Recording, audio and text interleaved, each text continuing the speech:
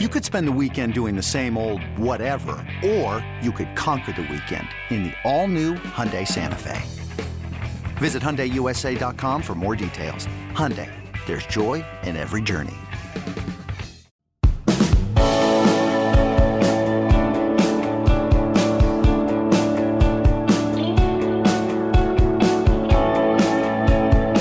Welcome in. Late Kick is live. It is Sunday night, April 24th, the year of our Lord 2022. Some of you are one player away from disaster, from contending, potentially from both. And I don't want to say who, but I kind of have to tonight. We're going to dive in. We've got spring practice intel, spring games, rapid reaction, coast to coast, and everywhere in between. There was a lot we were looking forward to, and we got a substantial amount of it. So we're going to jam-pack the show with that tonight. Boldness, quite frankly, like you've never heard before. And it's not even coming from me. It's coming from a lot of you tonight. We're revisiting, backed by popular demand, that segment we did, Colin, like a week ago, where it was you telling me what you would bet money on, some of the boldest predictions you have for 2022. And I'm just going to tell you whether I agree or not. And tonight, you got some that I'm both ways on. So we'll get to that in about 15 minutes. The worst hires in this sport at the head coaching position in the last decade, that's something that we're going to have to broach this evening, because one of you asked that question the other day, and it warranted more than just a quick response from me. So I put it out there, and we got a lot of responses. And there was one runaway winner. You can think about it amongst yourselves. You'll probably guess it pretty quick. Last decade, head coaches in college football. One clear-cut worst of all time, at least in the last decade. Who would that be? Whomst would that be? Quick programming note, we will not have a Thursday night show because of the draft. We're going to give you a Tuesday night show. So we've been grinding around here. Numbers have been off the charts incredible. I've even been impressed and surprised with how good our numbers have been. The production executives, because producer Jesse chose to go out of town today. Was he ever really in town, by the way? Along with director Colin, put together the show tonight. Got one more Tuesday night, and then we'll take a little 4-day break. So keep that on your calendars, and let's dive into the show tonight. They are watching us in Shelbyville, Tennessee, Huntsville, Texas. We got a check-in from Madrid, Spain, and Sydney, Australia. 2 international check-ins today. Spring games all over the place yesterday. I think most of you probably noticed at least something yesterday. Well, we noticed like 47 things. So let's dive right in. Oklahoma had a spring game yesterday. Boy, did they. In fact, raise your hand if you were in that state and you weren't at the spring game. Look at these pictures. If you're listening on podcast, just imagine a sea of humanity, basically a sea of humanity. And then I got a lot of folks coming back on the other side telling me no one cares about spring game attendance, and there's just more to do in other places of the country. Those folks, by the way, the ones who live in the alleged more things to do portions of the country, do about the same 3 or 4 things per week. So their social lives are not indicative of what they suggest they should be. This matters. Crowds at spring games matter, especially if you have a new head coach in town, you got a new staff in town. It's a huge recruiting event. I want you to think for just a second. If you're telling me that doesn't matter, it's probably a defense mechanism because your school didn't show out like Oklahoma's. But if you really do believe it doesn't matter, let me ask you a question. What control over a football program do you have as a fan? The answer is really pretty limited. I mean, once you've given your money, of course. If you don't give money, if you don't show up, then the program just collapses. But once you've done that, how do you affect a football program? And the answer is the spring game, attendance, is one of the few very, very isolated instances of an event that you can control, that you can impact in a positive way. It's a huge recruiting event for everyone, but that is worth millions upon millions of dollars in marketing, and it screams to recruits, and it screams to the university and the rest of college football. Well, we're serious, first off. Secondly, we're fully invested and bought in. And thirdly, a lot of that, that you've been talking about us is kind of in our rearview mirror. You're a lot more focused on it than we are at this point. So yes, I was impressed with that. That matters to me. But as for on the field goings on, it's an early glimpse I thought we saw yesterday into the style that we should expect from Brent Venables and his team in 2022 specifically, but really just beyond. I don't really think we used complementary football to describe Lincoln Riley's Oklahoma. That doesn't mean they weren't effective. It's just we never talked about complementary football a whole lot. We never went into a big Oklahoma game talking about multiple levels of defense being improved and we think that they're going to carry this afternoon for OU. It was going to be, can Lincoln Riley's offense outscore the opposition? More times than not, they could. It's never a bad thing to be scoring points. That's the name of the game. But, well, the real name of the game is winning football games, actually. That's what the real name of the game is. So we saw yesterday, and we've heard all spring out of Norman, about the more complementary approach. And they've really honed in, especially Brenton Venables being the defensive guy that he is honed in on his safety position. And they gave you reason to believe, based on the small sample size you got yesterday, there's improvement happening there. It's not done, and they got a lot of bodies that they can rotate in there. But defense is going to be improved for Oklahoma. It's a matter of how much it's improved for them this year. But also, special teams is a premium area of emphasis that they've invested in. That's not rare. It's not like Oklahoma's the only one doing that. But what you'll see come fall, whether it's this run game, whether it's Dillon Gabriel's ability to maybe improvise on the run after plays break down, I think you'll see a whole lot more complementary style of football that will probably yield Oklahoma to being less vulnerable to wild volatility in outcomes. You know, the kind where you score 56 on someone one week, and then all of a sudden you got 17 on the board late third quarter the next week, and you're asking, how did that happen?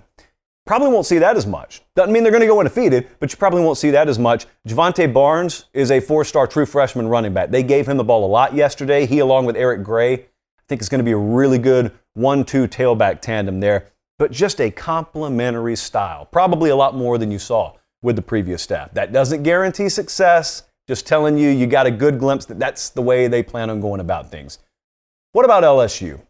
LSU, I don't think it popped a whole lot on the national scene yesterday. I think Oklahoma dominated a lot of the headlines, but I think spring and the spring game, it kind of gave you something that I think is true to reality down there. So what I'm saying is your eyes didn't deceive you. There weren't some guys who shined yesterday who really have not been much to write home about the rest of spring and vice versa.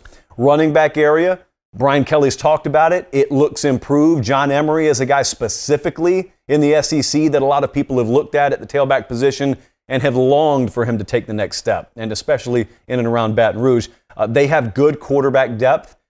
I think that probably if you watched this game yesterday, you got a little more reason to understand why I have been very hesitant to buy into the Jayden Daniels is the preemptive favorite at quarterback talking point that a lot of people have parroted around the country at LSU.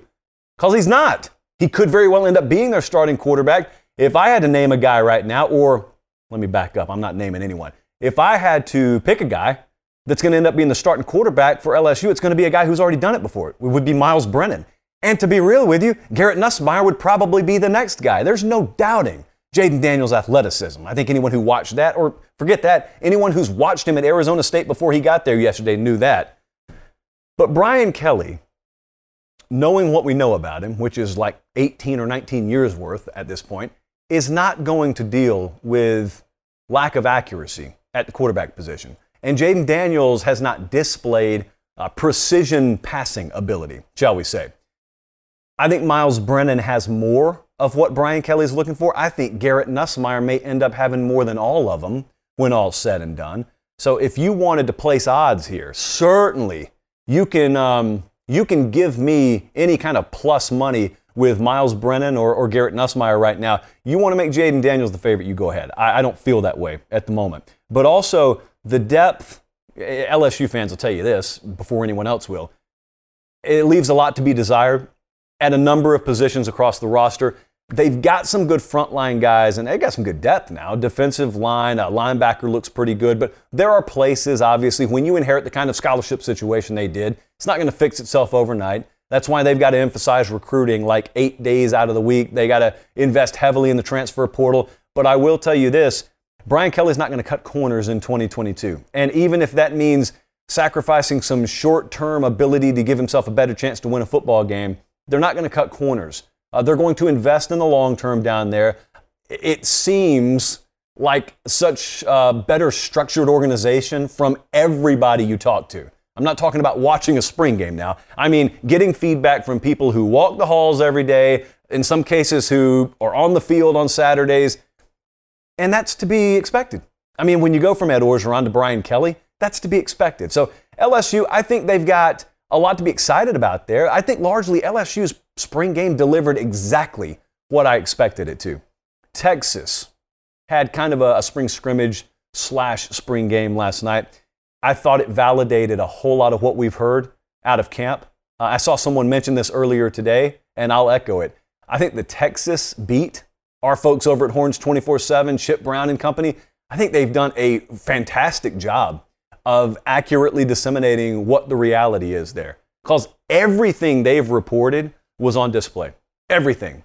And so you can go up and down the list. I've got a couple that I wanted to talk about here. Offensive line. Like, it's no shock to anyone who's followed Texas that looked like a MASH unit that is badly in need of the half a dozen future enrollees that are going to be on campus in June.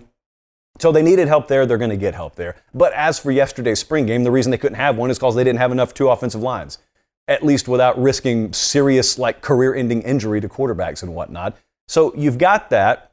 I think that's a unit, in 12 months from now, we will talk about and we'll say, do you remember that hodgepodge of a mess they put on the field in the spring game of 2022?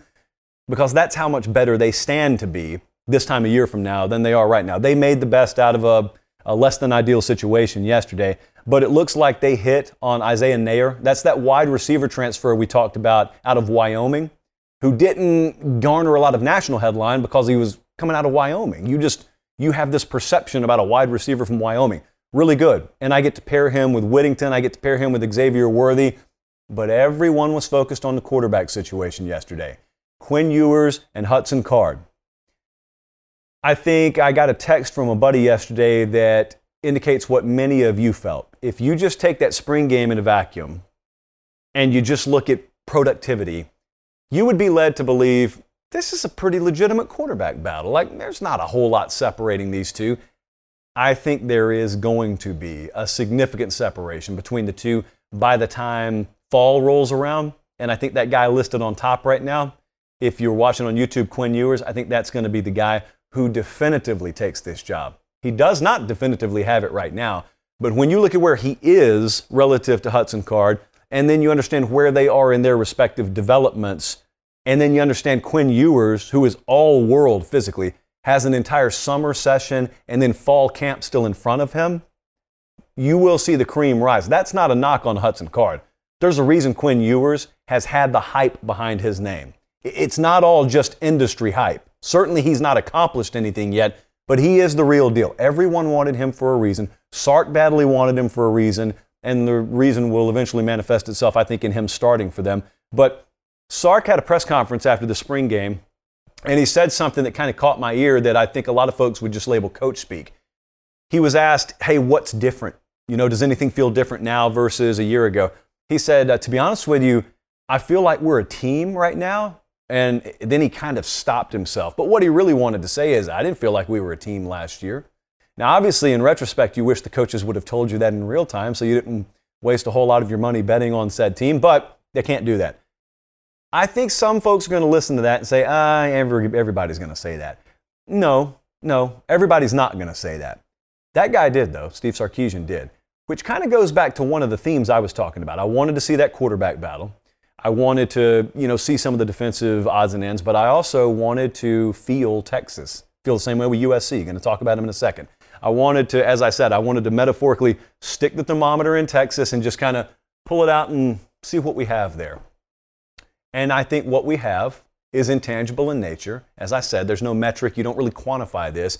But a Texas fan, like if you're watching from Laredo, Texas, for example, and you knew last year's team, and you're watching an early version of this year's team, you know if it feels different.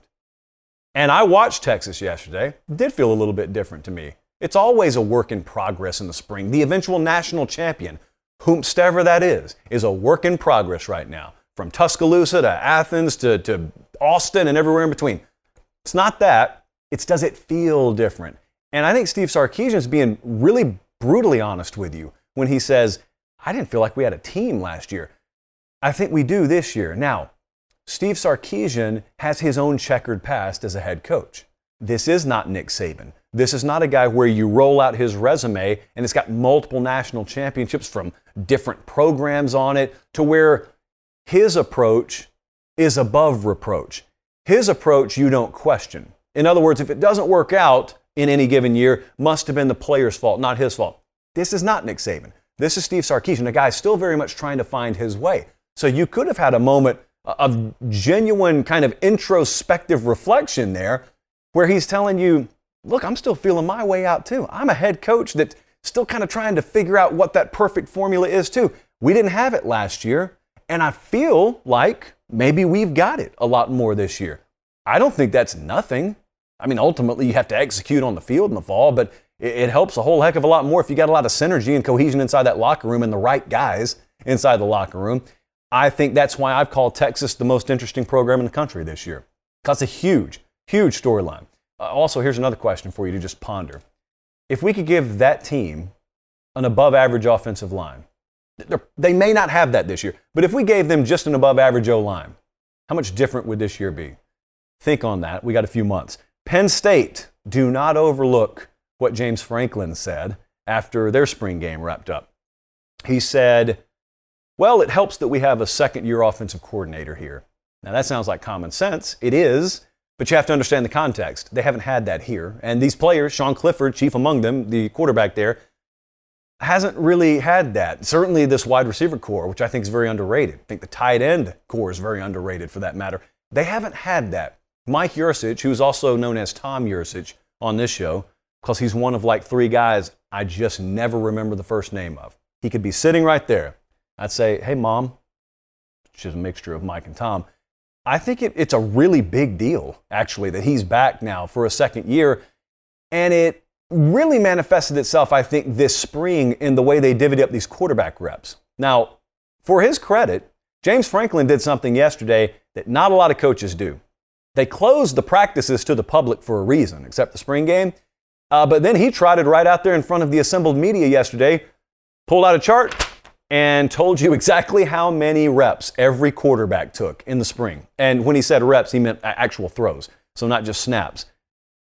I think it dispelled one of the brief myths that had existed around Penn State football this spring, which was Drew Aller, the five-star true freshman, is going to come in and immediately compete with Sean Clifford. You heard the tone in my voice when people mentioned that, and I was very hesitant. Producer Jesse mentioned that, and I was very hesitant. That's not happening. Immediately, at least. It's not happening. Clifford had like 2-to-1 reps to whoever was number two. And another thing that James Franklin did yesterday that I would advise every head coach to do was when he got asked, hey, who stood out in spring? Which is the most boilerplate softball of a question that the assembled media could ever toss a head coach at the end of spring. They're expecting two names, 45-second to a minute-and-a-half response. Let's move on. James Franklin talked for, I want to say, about 5 minutes straight. I think there are maybe 2 or 3 names on his roster he didn't list. He pretty much named everyone else. That is the only way to go about it in the transfer portal era. You got to talk everyone up. You got to make everyone think that they either had the best spring of their career or they're just that close, just 1 or 2 little tweaks in the summer conditioning program, and you're going to be right there. Very, very smart move on the part of James Franklin. He said this is the deepest overall they felt. Now, he said we may not be quite as talented frontline to frontline as we've been, but I think we're the deepest we've been. I think this incoming true freshman class, he said, is the overall most ready to contribute that it's been. So you can take that one of 2 ways. You can either think, oh, good, they're going to be a little above average, but he told me they don't have any superstars. I've watched Penn State football for several years under Franklin. I don't really think it's superstars that have won games for them. I think it's been pretty solid play. In other words, I've watched Penn State games, and a whole lot more times than not, the game is lost by one side or the other rather than the game just being taken. So I look at Penn State, and I feel really good when he tells me, we got a lot of depth. You know, in other words, we can afford to lose a guy or two. Don't want to, but probably will. It is football. And we're not going to fall off a cliff production-wise. Look at this schedule. If you're watching on YouTube, there are a lot of one-possession games, inevitably, on this schedule. If you tell me you trust your depth a little bit more, and you still got some really good playmakers, don't short sell them, and you got some true freshmen ready to contribute, and you got experience at the quarterback position and a second-year OC, you don't know the Bob stuff, the bounce of ball stuff. You don't know when Minnesota comes to town, 23-17, who's the 23, who's the 17. That stuff he's talking about here in April could very well be what decides that in October. So a lot of kind of consistency that you think you can depend on. And consistency is really a core tenet of many of the contenders that are still around in November. What about USC? Everyone was excited to talk about this USC spring game. Now, I know that there was some chirping back and forth between USC folks and Oklahoma folks. Oklahoma had an incredible spring game and an incredible spring attendance figure. USC did not match that. Now, is that how we should look at it? I would argue no. Now, they despise me on the USC board, so you would think I have every reason to rail against them. But they hate me for false reasons, so really I'm not going to feed into that. Here's what you do need to know about USC. They actually had a great crowd yesterday. I know you saw the freeze frames on Twitter. Oftentimes those are taken before the game starts, by the way. I don't know if you've realized this or not, but there are some people out there who are agenda-driven in nature who kind of want to feed into a certain overwhelming mentality that already exists. Yes, it happens, believe it or not, even in our space. USC had a good crowd by USC standards. They're not going to pack the Coliseum on a Saturday in April. But what if I told you, alternate headline, that USC had the most attended spring game for them since the 90s? As we're showing footage here, you may not believe that, but all I have to go on is what's happened at USC in the past. So good on Lincoln Riley. Believe it or not, these words are about to come out of my mouth for drawing a big crowd at the Coliseum yesterday, all things considered. We talked about kind of the same thing with Texas. How's it going to feel and how are they going to tackle? All the rest of the stuff's going to work itself out. I did not expect a well-oiled machine of an offense. I mean, they're still trying to catch their breath from putting a staff together, much less putting an offense and installing everything together. And you're not going to see it in spring games even if they have. But they tackled pretty good yesterday, which was sorely missing last year, spring and otherwise. Also, the feel is there. It goes back to that whole intangible thing, but Lincoln Riley's been pretty emphatic about this. And a lot of those players have been pretty emphatic. They've talked about how far they feel like they've come in just a couple of months since the new staff's been on campus. Lincoln Riley really, really emphatically talking like that. So you can take your pick. You can either listen to that and say, well, what else is he going to tell me? Or you can listen to it and say, well, if he didn't truly feel that way, maybe he just wouldn't say anything about it. I will say this, it's always the best approach to go to the people who cover the program and go to the fans. Because you see them every now and then. Those folks see them all the time. And the overwhelming consensus around USC is, I have no doubt this is the right staff at the right time. I have no doubt in the direction. I don't think they're done in the transfer portal, so you don't see the full USC that you'll see in the fall quite yet. But the feel overall, which pertains to 2022 and beyond, feels exactly how they want it to feel. They're going to have a wild kind of scale of volatility about their potential results this fall too. You know, I'm looking at the schedule right now. They go to Utah on the 15th of October. I don't think USC is the favorite in the South right now. I don't think a lot of their fans think they are. I do think that they feel once this offense gets to whatever product it's going to be, they will have more than a puncher's chance, but it's about a whole lot more than 2022. Which, I mean, USC fans understand that. I hope the rest of the country does. There'll be some ups and downs for them this year. This is a product that they have to overturn, which doesn't happen overnight. But I felt kind of different than the rest of the country did. I think the rest of the country kind of took an opportunity yesterday to say, ha ha, look at what you don't have there. Okay. I mean, I can only go on what they had there last year and then compare it to what they have now. And what they have now, a whole lot better than what they had last year, and that staff's only been there 3 months. Let's give it a little time, shall we? What about Oregon? This was a big spring crowd. Look at this. It's a pretty picture if you're listening on podcast. Imagine clear blue Oregon skies and people. Again, as far as the eye can see, they had a little over 43,000 in attendance for Dan Lanning's first spring game. Man, it just looks good. I kind of like looking at that for a little while. Immunity. I would be surprised at this point if Bo Nix is not the starting quarterback for this team. And I didn't say that when he transferred there. When he transferred there, I was holding out hope that Ty Thompson, who was a true freshman last year, was going to make a kind of a quantum leap this spring. And it's not like it's out of the realm of possibility that he still could. I didn't see it yesterday.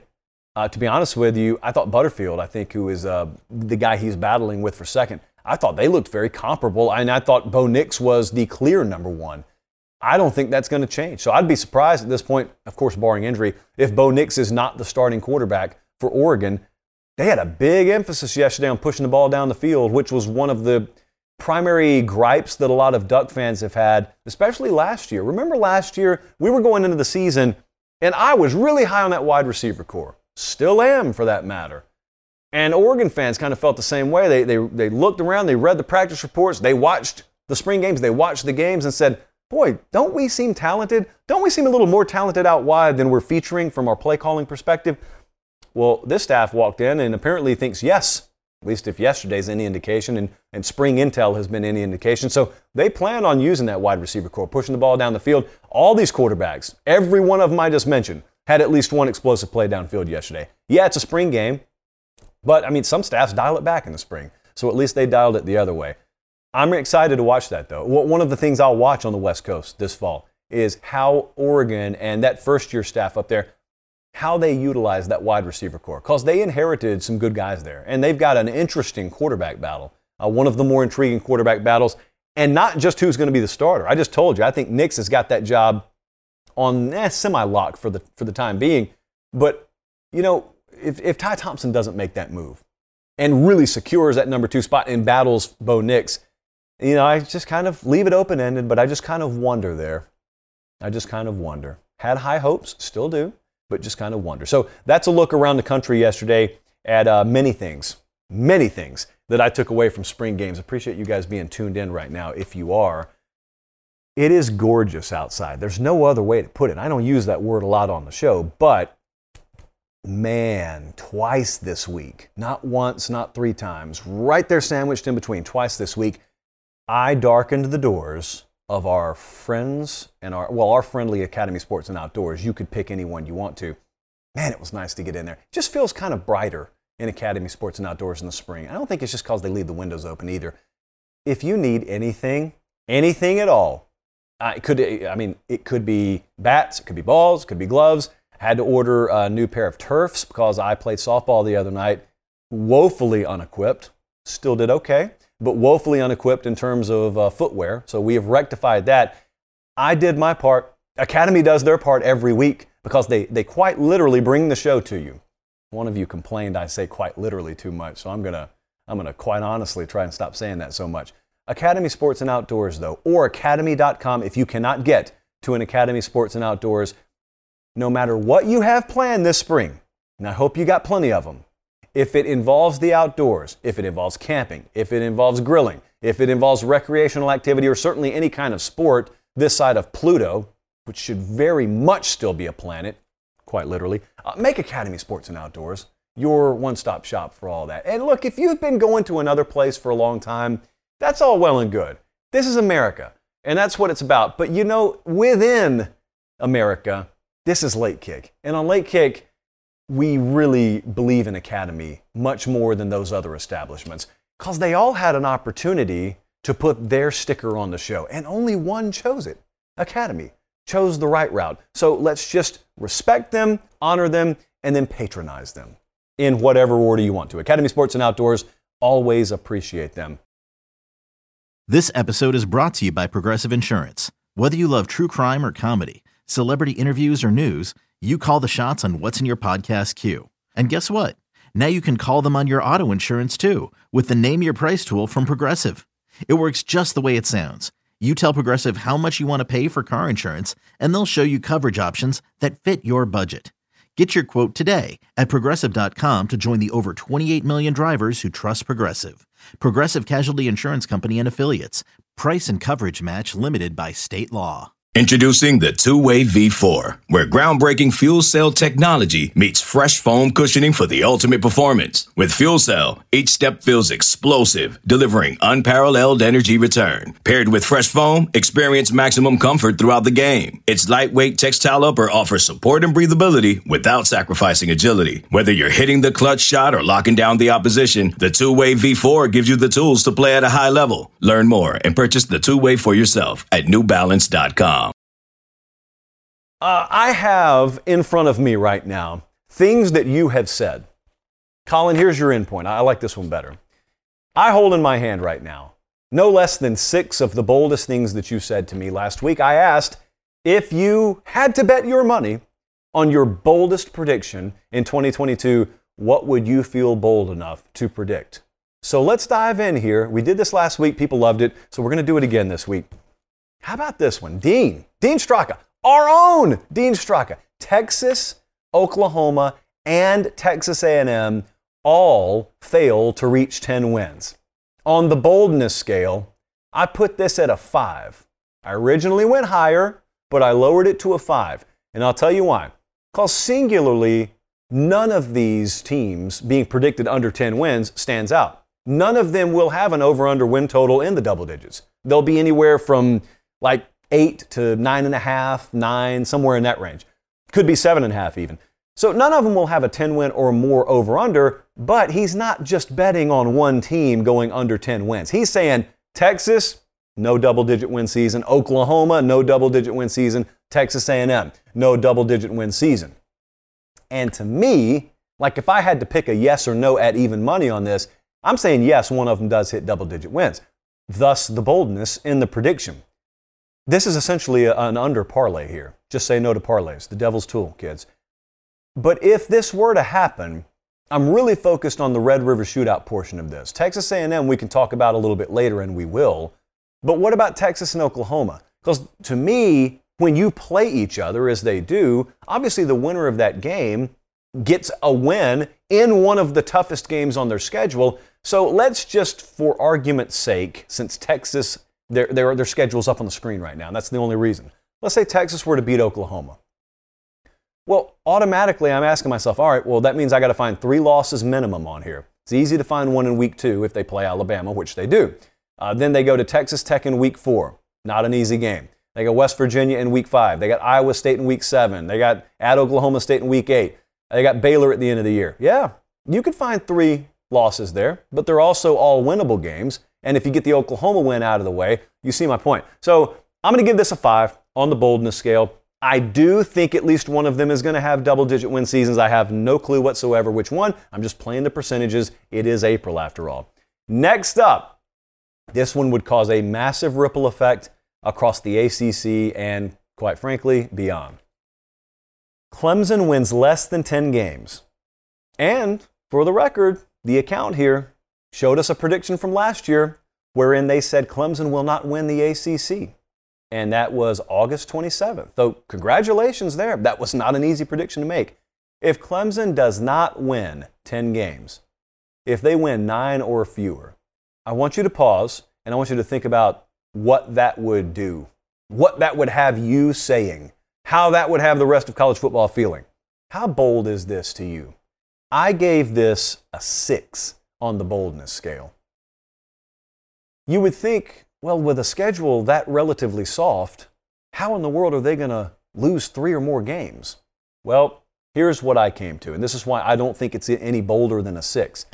I could actually see this happening because there is no in between to me.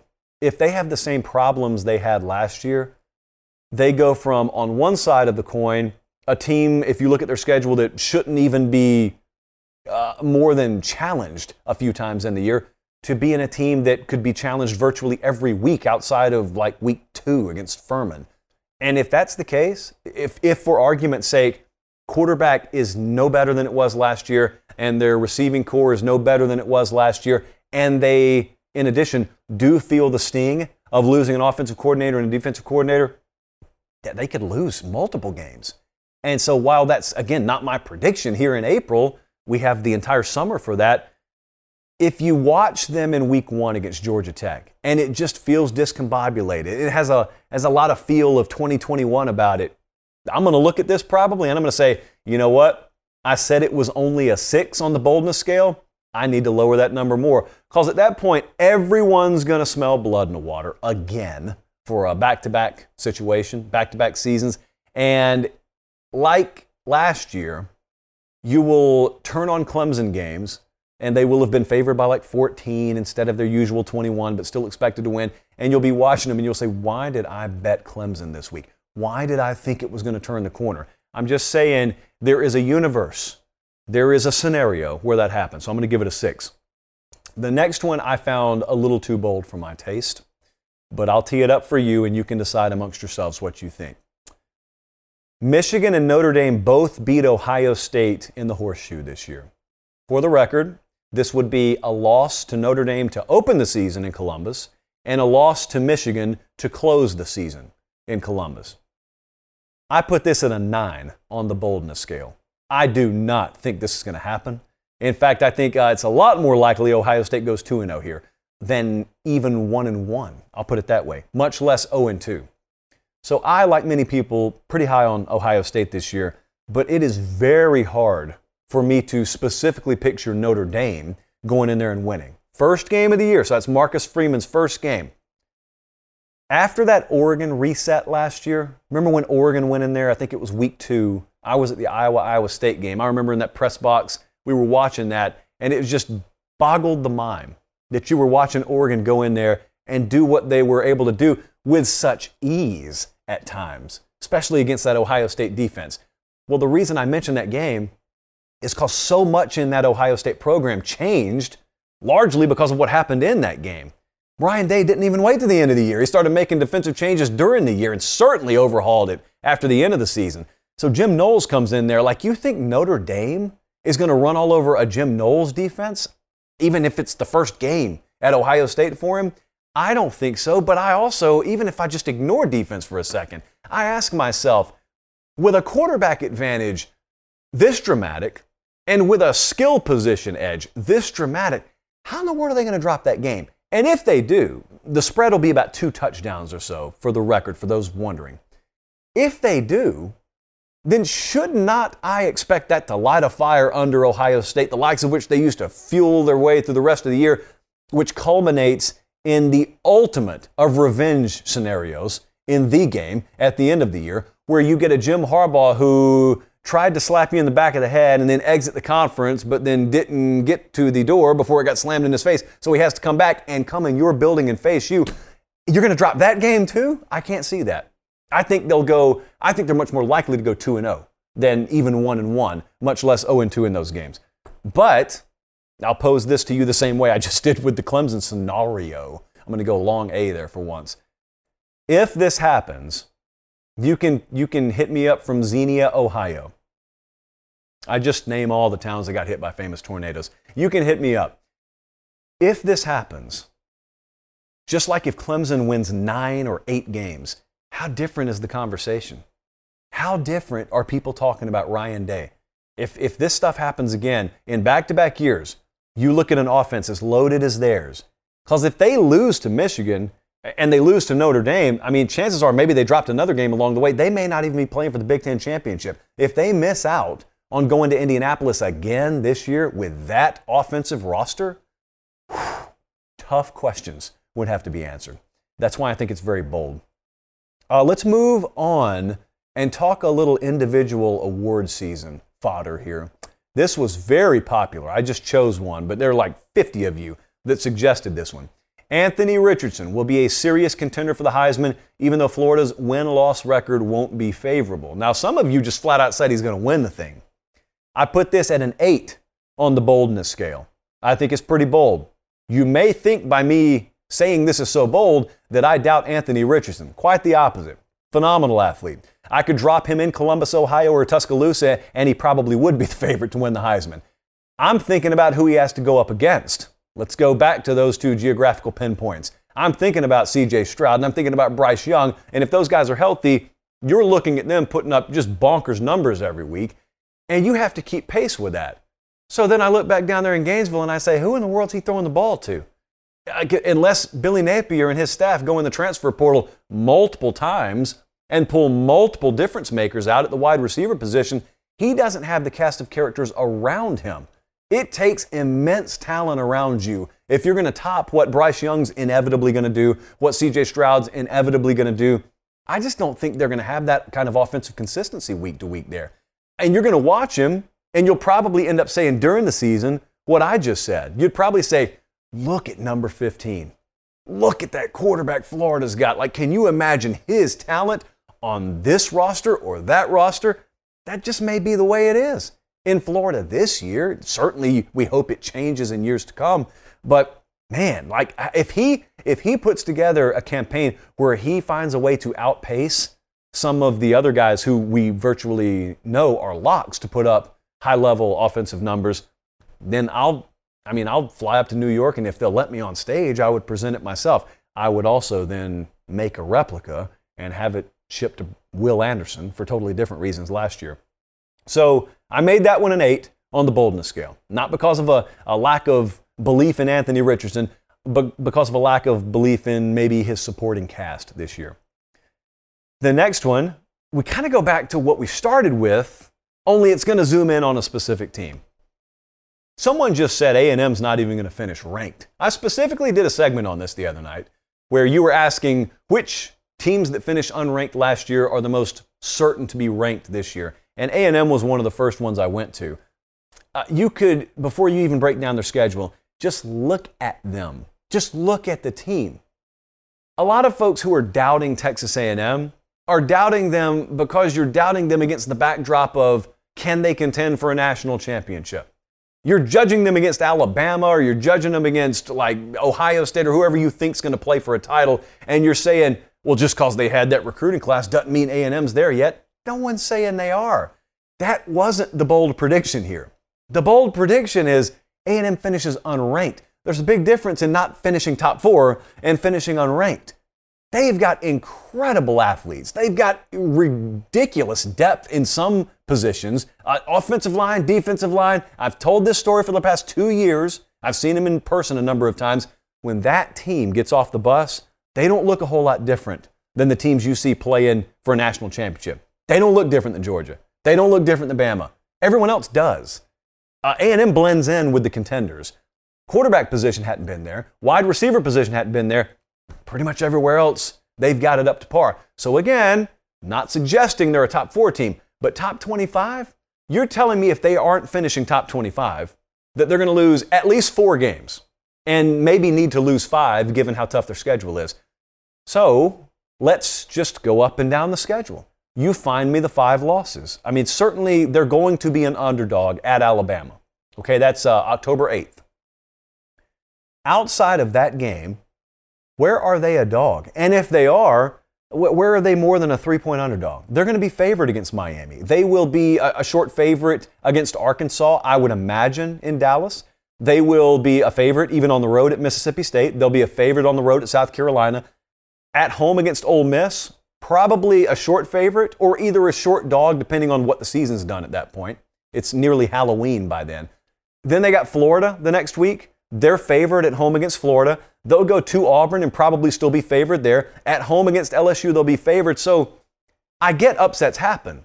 But even if they lose to Bama, you're still having to find me 3 or 4 more. And I just don't see it happening. And I think they'll be plenty good enough at quarterback this year. Barring what happened last year, obviously. They'll be plenty good good enough at quarterback this year. And the infusion of that very talented freshman class week over week continues to matter more and more on the field.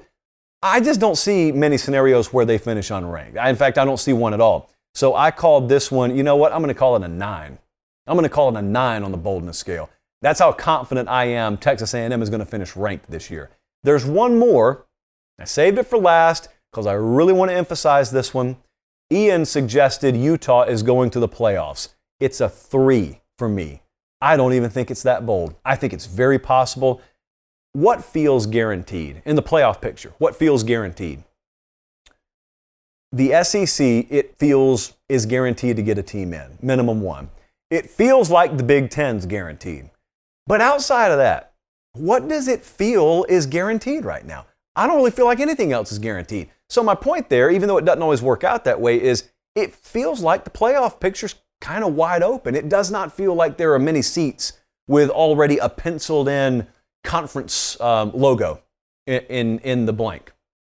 And so if that's the case, and then I look at how Utah ended last season, I was reading up a lot and watching some of their spring game yesterday. It's going to be quiet because it's out there in Salt Lake City. It's Utah. It's not going to get the headline of a USC or an Oklahoma, but they got a really good team. They don't have any question at quarterback. Cam Rising's back. He didn't even hardly scrimmage yesterday. They already feel confident about him. They just want to figure out their depth situation.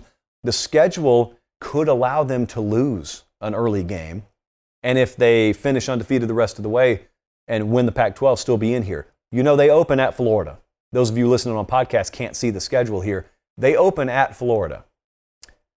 I want you to think about the hardest games on the schedule. At Florida, USC at home, at Oregon. What do all those teams have in common? They're all breaking in new staffs.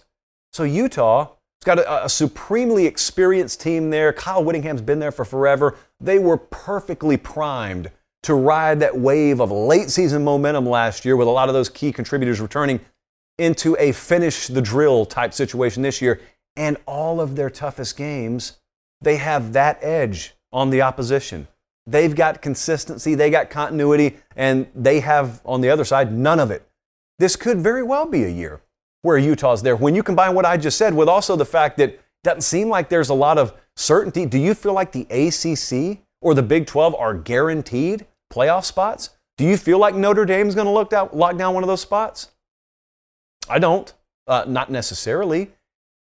SEC could take 3 spots for all I know, but I do know Utah has, here's the word, a confluence of events, a confluence of circumstance, if you will, kind of all coming together to where it does feel like if you're going to make that proclamation, 2022 is the time to do it. Boldness. How bold do you feel that was? We've got like 100 more of them. There is no shortage of bold takes from you guys, so we'll probably continue that. Hey, they're watching us in Vancouver, British Columbia. They're watching us in Kearney, Nebraska. They're watching us in Lawton, Oklahoma. Heard you guys had some interesting weather there yesterday. And they're watching us in Southfield, Michigan, wherever you're watching. Thank you so much. Let's go to Q&A, because we got 3 really good ones here, and they go all sorts of different directions. I teed this one up earlier. I don't like doing these kind of segments, but you asked, so we're going to do it. Here we go. Brad with the question of the year. In the last decade, which university has made the worst coaching hire? I could not narrow it down to 1, so I'm going 4. But I put it out there to you guys on Twitter, and boy, I think by a 10-1 margin, there was one name that really carried the day, and that was Chad Morris at Arkansas. Dark, dark times. I'm going to read a list of teams here, and then I'm going to tell you what they all have in common. Colorado State, North Texas, Vanderbilt, San Jose State, Western Kentucky. That is not a preseason basketball tournament in Maui. Those are the teams that Chad Morris found a way to lose to in the span of 2 seasons. Less than 2 seasons, really. He wasn't even there the whole second season. Colorado State, North Texas, Vandy, San Jose State, Western Kentucky. This was a 4-20 stretch. This was, again, a dark, dark time in the annals of Razorback football history. It's something they've tried to forget. However, got to give them credit. I think a lot of them, if you're sitting there in Fort Smith tonight and you're watching, and I know you are, if I were to ask you, would you change the past given what you have now? I don't think they would, given what they have now. It's easy to say, now that you've got the benefit of hindsight and you know that going through that led you to Sam Pittman, which leads you to what you're going to put on the field this year and beyond. But boy, it was tough. But when I went to the Arkansas A&M game last year, and it was just a regular season game, that's how a casual would frame it, just a regular season game, they beat A&M, and those players were on the field crying. It wouldn't have made sense to a casual, but when you realized that a lot of those seniors had been around for Colorado State, North Texas, Vandy, San Jose State, and Western Kentucky, and all of a sudden they're beating ranked teams, all of a sudden they're beating teams they had no business even competing against a couple of years ago, then you realize the origins of those tiers. Whew. Yeah, so it was a clear win, if you want to call it that, for Chad Morris. Next up, not too far behind, Willie Taggart at Florida State. Miami was vulnerable. Florida, for that matter, was vulnerable. And Willie Taggart lasted 2 years. There were some people who claimed Florida State pulled the trigger too early. Now, I had a pretty good connection down there at the time. So what was disseminated to me when I suggested that, because I said the same thing. I said, wow, I mean, I know it hadn't been good, but it's 2 years. The guy said, trust me, it's got to happen. And what he was saying was internally, we see what maybe even you can't see out there. There's no shot. It's disarray. It's not going to happen. No shot. And there were a lot of people around that Florida State program that were looking around saying, oh, look at Miami. Like they're just so vulnerable down there and we're not pulling away. Look at Florida. They're vulnerable. We should be taking over the state and we're not. And there's this team in Clemson and we can barely see them anymore. Like they've distanced themselves so much from us. And that administration looked around and said, do we see any scenario where this guy ends up being the guy? Their answer was no, so they fired him. After 21 games, they fired him. And now they have Mike Norvell. Now, I don't know that Florida State fans would as confidently tell you as Arkansas fans would, hey, I wouldn't change a thing if I could go back. No, they're not at that point with Norvell yet. Hopefully, for their sake, they will be. But they are glad to be out of that Willie Taggart era. I can promise you that based on feedback we got. The third one is Les Miles at Kansas. This is one that on the very, very, very tippy-top surface looked like a home run hire when Jeff Long pulled the trigger there. And then the problem was the games had to happen. Now, this was a program that had not won more than 3 games since 2009, the latter portion of the Mark Mangino era, for a comparative reference there. So it wasn't that the expectations were sky high, but you figured to yourself, a guy who has won a championship and who comes from the SEC West. This guy's gone up against Nick Saban and been very competitive, even though they kept landing on the wrong side of the equation. There was a lot of one-possession games they played against Bama. You figured surely this guy will come in and at least we'll see some kind of uptick. But if I were to take the years since 2009, including the Miles years, and just jumble them all together, you wouldn't be able to pick out the Les Miles years. He was never even a blip on the radar screen in the positive direction. But boy, was he a blip in the negative direction. Because as it turns out, that old due diligence, that old vetting process that's supposed to happen during the hire didn't really happen to the degree it needed to. And so Kansas got none of the good, wins and stuff, but they got a lot of the bad. So that's in the past now. And the fourth one, way off the radar. But boy, once this one was brought up to me, I had to go back and do a little review. Where were you in 2011? Because Southern Miss was busy going 12-2 and winning Conference USA. But you want to know what happened after that? What happened after that is head coach gets hired away, and therefore you got to make a replacement hire. And so they went with Ellis Johnson at Southern Miss. And I don't, to this day, know how this is possible, but Southern Miss went from 12-2, winning Conference USA, to 0-12 over the span of one calendar year. It was abysmal. They would argue in Hattiesburg they still haven't recovered. They had, I think, I wrote it down, they had one 9-win season under Monk and they had an 8-win season under Hobson. They really have not gotten back to the heights that they were under, or they were at right before Ellis Johnson got there. 12-2 to 0-12. That's tough to do. That is tough to pull off, but they pulled it off. 18 straight winning seasons before that, and then all of a sudden, a goose egg. Just ghosted them entirely, not a single win. So the under did hit that year. Those were the four: Chad Morris, Willie Taggart, Les Miles, Ellis Johnson. The runaway winners, as it turns out, in that little derby. Next up, let's go with a question that drew some ire from some people. I don't know why. It's just a depth chart question. Our buddies at College Football Nerds, I think maybe both of them asked, at least one asked, because I care about the cut-ups, thank you, which good team or teams are one injury away from a disaster season? Some of you thought that this was glorifying or predicting injury. It's not. It's just a depth chart question. I came up with 4 of them. Number 1, the Florida Gators. If Anthony Richardson goes down, their season goes down. I think some of you are, if you follow the program, probably yelling at your phone or you're yelling at your computer right now. We got Jack Miller. I know you do. I said what I said. So if that leads you to believe I don't believe in Jack Miller, then you wouldn't be too far from reality. No, he hasn't shown me anything, or I haven't heard anything about Jack Miller that would lead me to believe that Ohio State transfer is ready to seamlessly pick up the baton if Anthony Richardson drops it down there. They are going to have to lean so heavily on quarterback. And I mean more than other programs. They do not, like I said about 15 minutes ago, have the supporting cast around the quarterback position this year like you need to take over games unless the quarterback is an alpha type that can take over games. Richardson is that. No one else on that roster is. Florida badly needs him. Number 2, just watched him in action yesterday. Oklahoma quarterback Dillon Gabriel. Oklahoma, suffice it to say, needs him to stay healthy. This is what happens when you miss out in the transfer portal. They were in it for Jackson Dart. Dart ends up going to Ole Miss. They need Dillon Gabriel to stay healthy. And it just kind of is what it is. It's a new staff, so it is what it is. But the proper perspective here is not, I think, to look and say, man, we don't have much behind him at quarterback. The proper perspective, knowing how you got Dillon Gabriel, is saying, wow, what would happen if he wasn't here?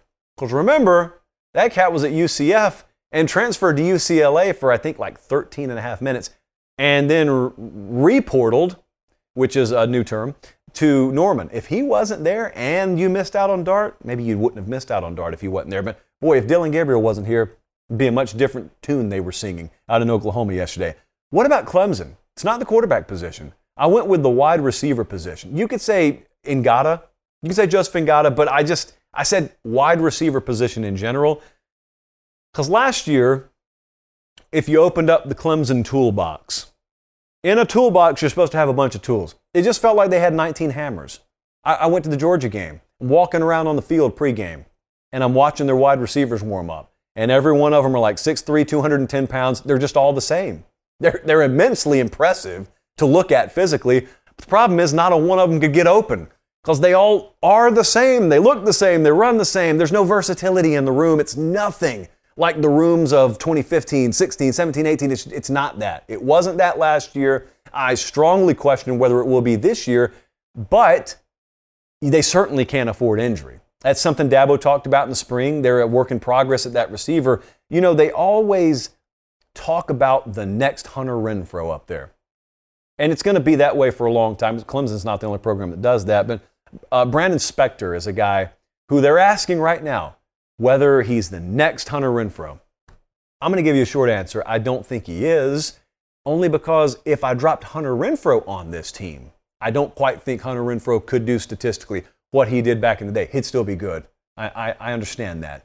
But Hunter Renfrow worked off a lot of the other talent in that receiver room. Talent the likes of which they don't really have on this team right now. And so, having said that, they certainly can't afford any injury in that room. And lastly, what about Notre Dame? Tyler Buchner is already hurt. That's why he had to miss the spring game yesterday. He twisted his ankle on stairs. Install ramps. Take my advice. Just install the ramps. But if he were to go down, essentially you would get what you saw in Notre Dame's spring game yesterday. I didn't really talk a whole lot about it because it wasn't much to write home about because the starting quarterback wasn't able to play. Drew Pine is a serviceable backup. He is not, in my estimation, a high-level Power 5 caliber quarterback. And so absent Tyler Buchner, and it's not that he's a guaranteed commodity this year, there's a lot of high hope for him, but absent him, you know, Notre Dame goes from being a team that could be a fringe contender if everything fell right to being a team that's looking at an 8-win season, probably max. So those are some of the programs I circled. You could go to Arkansas and KJ Jefferson. I do not think Alabama fits this description because I think if Bryce Young were to retire from football today, Jalen Milroe could probably lead them to the SEC championship game. That's how good I think their quarterback situation is right now, and how good I think his surrounding and supporting cast is, and how good I think their pass rush will be this year. I don't think Bama's going to need 40-plus every game to win. I'll put it to you that way. Last question here. It's a good one. Nathan asked which one team from each conference could be a dark horse candidate this year for their conference, and maybe candidates that aren't normally mentioned. So no Penn State types that are a dark horse every year. Is that a compliment to Penn State? Nathan, I'll let you answer that. Let's start in the SEC. I'm going to go Ole Miss then, since you say I can't use the regulars. Ole Miss, some of you may think, oh, they are a regular. Everyone always mentions them. Do they though?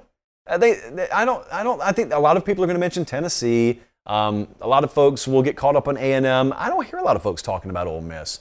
You should, though, for reasons we've mentioned several times. I don't need to go down the list again. They get Bama at home with a bye week before they play Bama. It's later in November. We talked about that game the other night, but also they hit on quarterback in the transfer portal. It's just one little point, but yet it's a point you really need to yell. Because when you do that, you've probably changed the outcome of multiple games on your upcoming schedule. And if that wasn't enough for you, they hit on pretty much every other position in the portal too. So Ole Miss, easily, if you tell me to take a non-usual dark horse in the SEC, is my team. In the Big Ten, now we're going to get a little crooked. You're going to have to listen to me closely. I'm going with Purdue. The Purdue Boilermakers, did you know they went 9-4 last year? I don't think many of you did. I'm looking around the studio, not a hand is raised. They went 9-4. Was that not like the quietest 9-4 you've ever heard? Now they're in the West, which is like a permanently wide open division. But think about this. We're looking at their schedule here. If you're in the West and I tell you you're going to avoid Ohio State, Michigan, Michigan State, and you're going to open with Penn State, that's about as fortuitous a bounce of the scheduling pen or ball or whatever you make a schedule with as you could possibly have. And so they've got that. They've improved every year under Braum since he's been there. They had a couple of big NFL departures. But the thing about it is, those guys didn't play in the bowl game against Tennessee, and they still found a way to beat Tennessee. So they're going to be a very competitive team this year. And like I just said with the schedule, anything could happen. Moving on, in the ACC, North Carolina State, which, if you follow the ACC closely, is not a dark horse to you. They're just an outright contender. But the question was nationally. And nationally, if it's not Clemson, people are going to go with either Pitt or they're just going to take a flyer on Miami. A lot of people aren't talking about North Carolina State. Of course, they should be. We should be as well. But Devin Leary and wide receiver depth will be two reasons why maybe from 50,000 feet you look at that team and you like that team. But let me fill you in on another little secret. This could be the defense most qualified to take over games in the entire Atlantic Coast Conference. North Carolina State, as you're looking at their schedule there, there'll be a couple of them this year. They win, and it's just a total, complete, like circa 1980s slugfest. And you're watching those zeros on the clock in the fourth quarter, and you're saying, wow, like that defense just flat out won this game. Like that's a 19-17 winner at some point this year, NC State. How about in the Pac-12, Oregon State, the Beavers, which I don't think is a team we've talked about in quite a while. They were a quiet 7-6 last year, and they didn't really lose any games by blowouts. A couple of two-possession losses, but they didn't really get blown out last year. It's a really good defensive group. They just wrapped up spring. Trent Bray, I want you to pay attention to that name. He's a first-year defensive coordinator out there. They like him. People around the program like him. It's not a name that's well-known nationally, but keep an eye there and keep an eye on their offensive line. If you're looking at position groups to pay attention to in the Pac-12, they've got a dependable 1 through 5.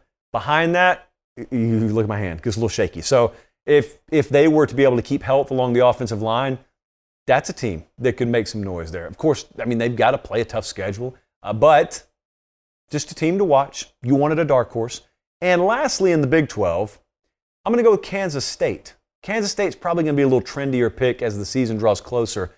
But I will take a flyer on a young man that many a college football fan would dissuade you from taking a flyer on, and that's Adrian Martinez. If you added up Adrian Martinez and Sean Clifford, you would get a 100-year-old man. And yet one of them starting at quarterback for Kansas State and one of them starting at quarterback for Penn State. They are, at this point, legacy players in college football. Lifetime Achievement Awards for Sean Clifford and Adrian Martinez. I'm pretty sure one of them has a grandkid already. Adrian Martinez, he was at Nebraska, you remember. Well, now he's transferred here. Look, there are some people who will tell you, don't waste your time. But listen, to be honest, I've only had one person tell me this, but it's a person I trust, has suggested, he's actually a pretty good fit for what they want to do there. Okay, say no more. I'm going to run with that because I know I've got Deuce Vaughn at running back. And I know, much like I said with NC State in the ACC, I got a defense that's pretty salty here. All three levels, they like what they have. That's a defense that can win games. So let's just keep an eye on Kansas State. Dark horse, you wanted dark horses, so that's my dark horse there. I had a bet with the staff tonight that I would keep the show under 47.5 minutes. We've been on the air an hour and 2 minutes. I took the under. I am in total control of the show, and I missed by 15 minutes. I don't know what I lost. Credibility, I guess. Thank you so much for being tuned in. Make sure you're subscribed or following wherever you can. The 5-star reviews and follows on any podcast feed that you follow us on, and the YouTube channel. Our numbers, I like to wait until the very end to brag about them, are better than we could possibly imagine them being this time of year. Our numbers right now are better than at some points during the regular season last year, which is total insanity. Looks like a typo. It's not, because you have embraced the no season mentality. Thank you for that. Until Tuesday night, remember, Tuesday night show. For the production executives, extra heavy lifting today, and Director Colin, I'm Josh Pate. Have yourselves a great rest of your Sunday and a great start to your week, and God bless you.